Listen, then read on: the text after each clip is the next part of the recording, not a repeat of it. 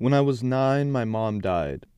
When I turned 18, my dad told me that I was dead to him. To me, waiting for my 18th birthday was like waiting for a bomb to be dropped. I knew what it would mean to legally become an adult.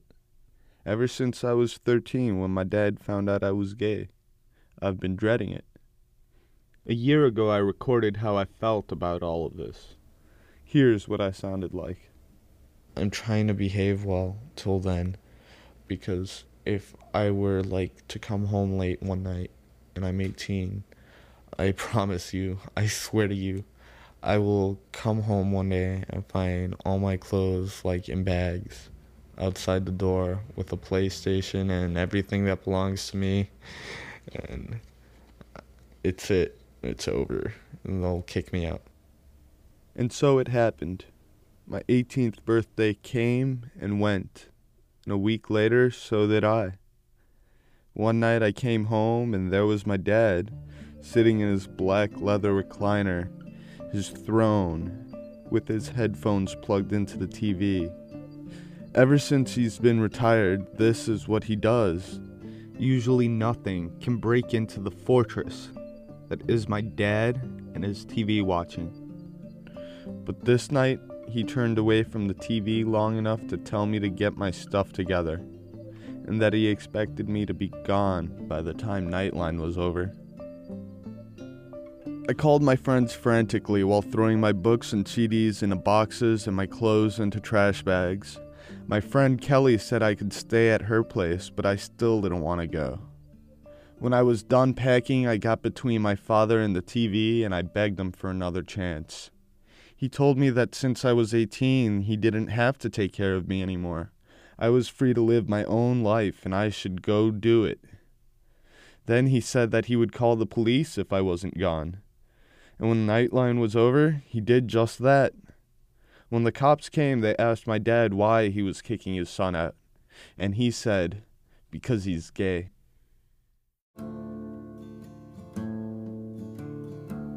I guess I could say I am where I am for being who I am. It was either who I hung out with, what I listened to, what color my hair was, what I pierced, or who I loved.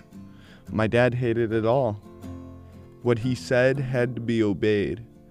If I or my brothers went against this, we would pay. Beatings, fights, curfews, even locking us in closets. He made sure to enforce his law. Despite the fact he fought against Castro in Cuba, when he came to America, he introduced a new form of communism under his own roof. I remember when this hit me a year ago.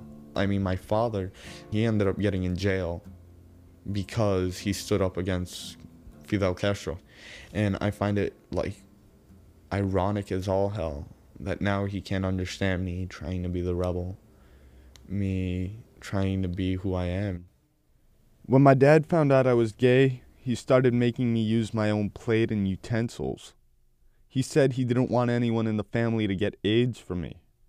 I guess he got this idea that I'm diseased because I had an uncle who was gay and died of AIDS. I'm actually named after this uncle. And this is the part that I find beautiful. When my grandfather kicked my uncle out because he found out that my uncle was gay, my dad talked my grandfather into letting my uncle live there a while longer. And so now my father's the one kicking me out. And it's just what a piece of work. So it's pretty clear that back then it was tough enough living with my dad. But I was afraid leaving home would be harder. With high school left to finish and rent to pay, I never thought I'd be able to make it on my own. Questions constantly ran through my head. I started working at a coffee shop. I'm questioning about working full-time there, because working full-time and going to school will kill me, because going to school alone is leaving me crippled. And if I fail, I really wouldn't want to stay in high school. And I know myself way too well. I give up or just barely try.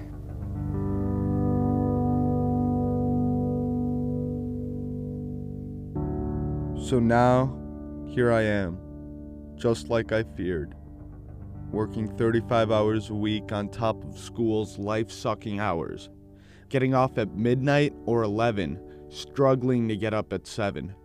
My life has become what I like to call the giant hamster wheel of doom.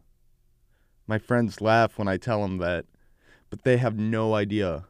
Many of them are out picking prom dresses and dates, while I have no time for that kind of thing. Actually, now that I think of it, I don't even have time for my friends. And on top of that, I was kicked out for being gay, but I haven't even gotten to be gay yet. I haven't dated anyone since I've left. But I guess that's life. If I really had to say so, this sucks, and I want to be a kid. I don't want to pay rent or taxes. I don't want to buy my own groceries. I don't want to work 8 hours after school and then find time for homework. Yet I have to. I want to show my dad that I can do it. In some ways, I guess that's what keeps me going.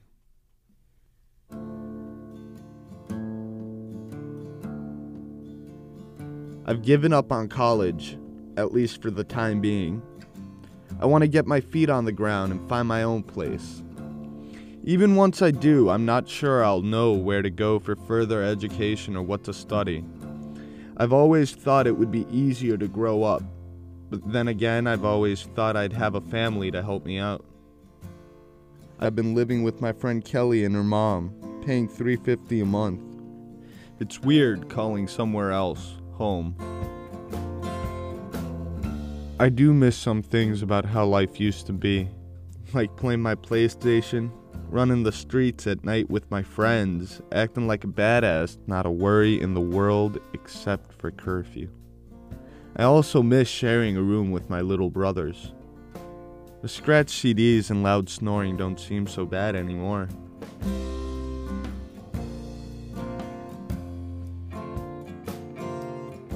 Occasionally at night, I find myself wishing to go back home.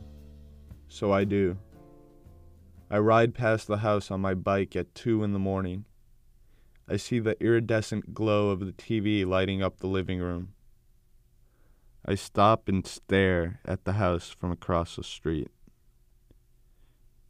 And it's just so weird to know that my dad's in there, planted in his black leather recliner in front of the TV, with his headphones on.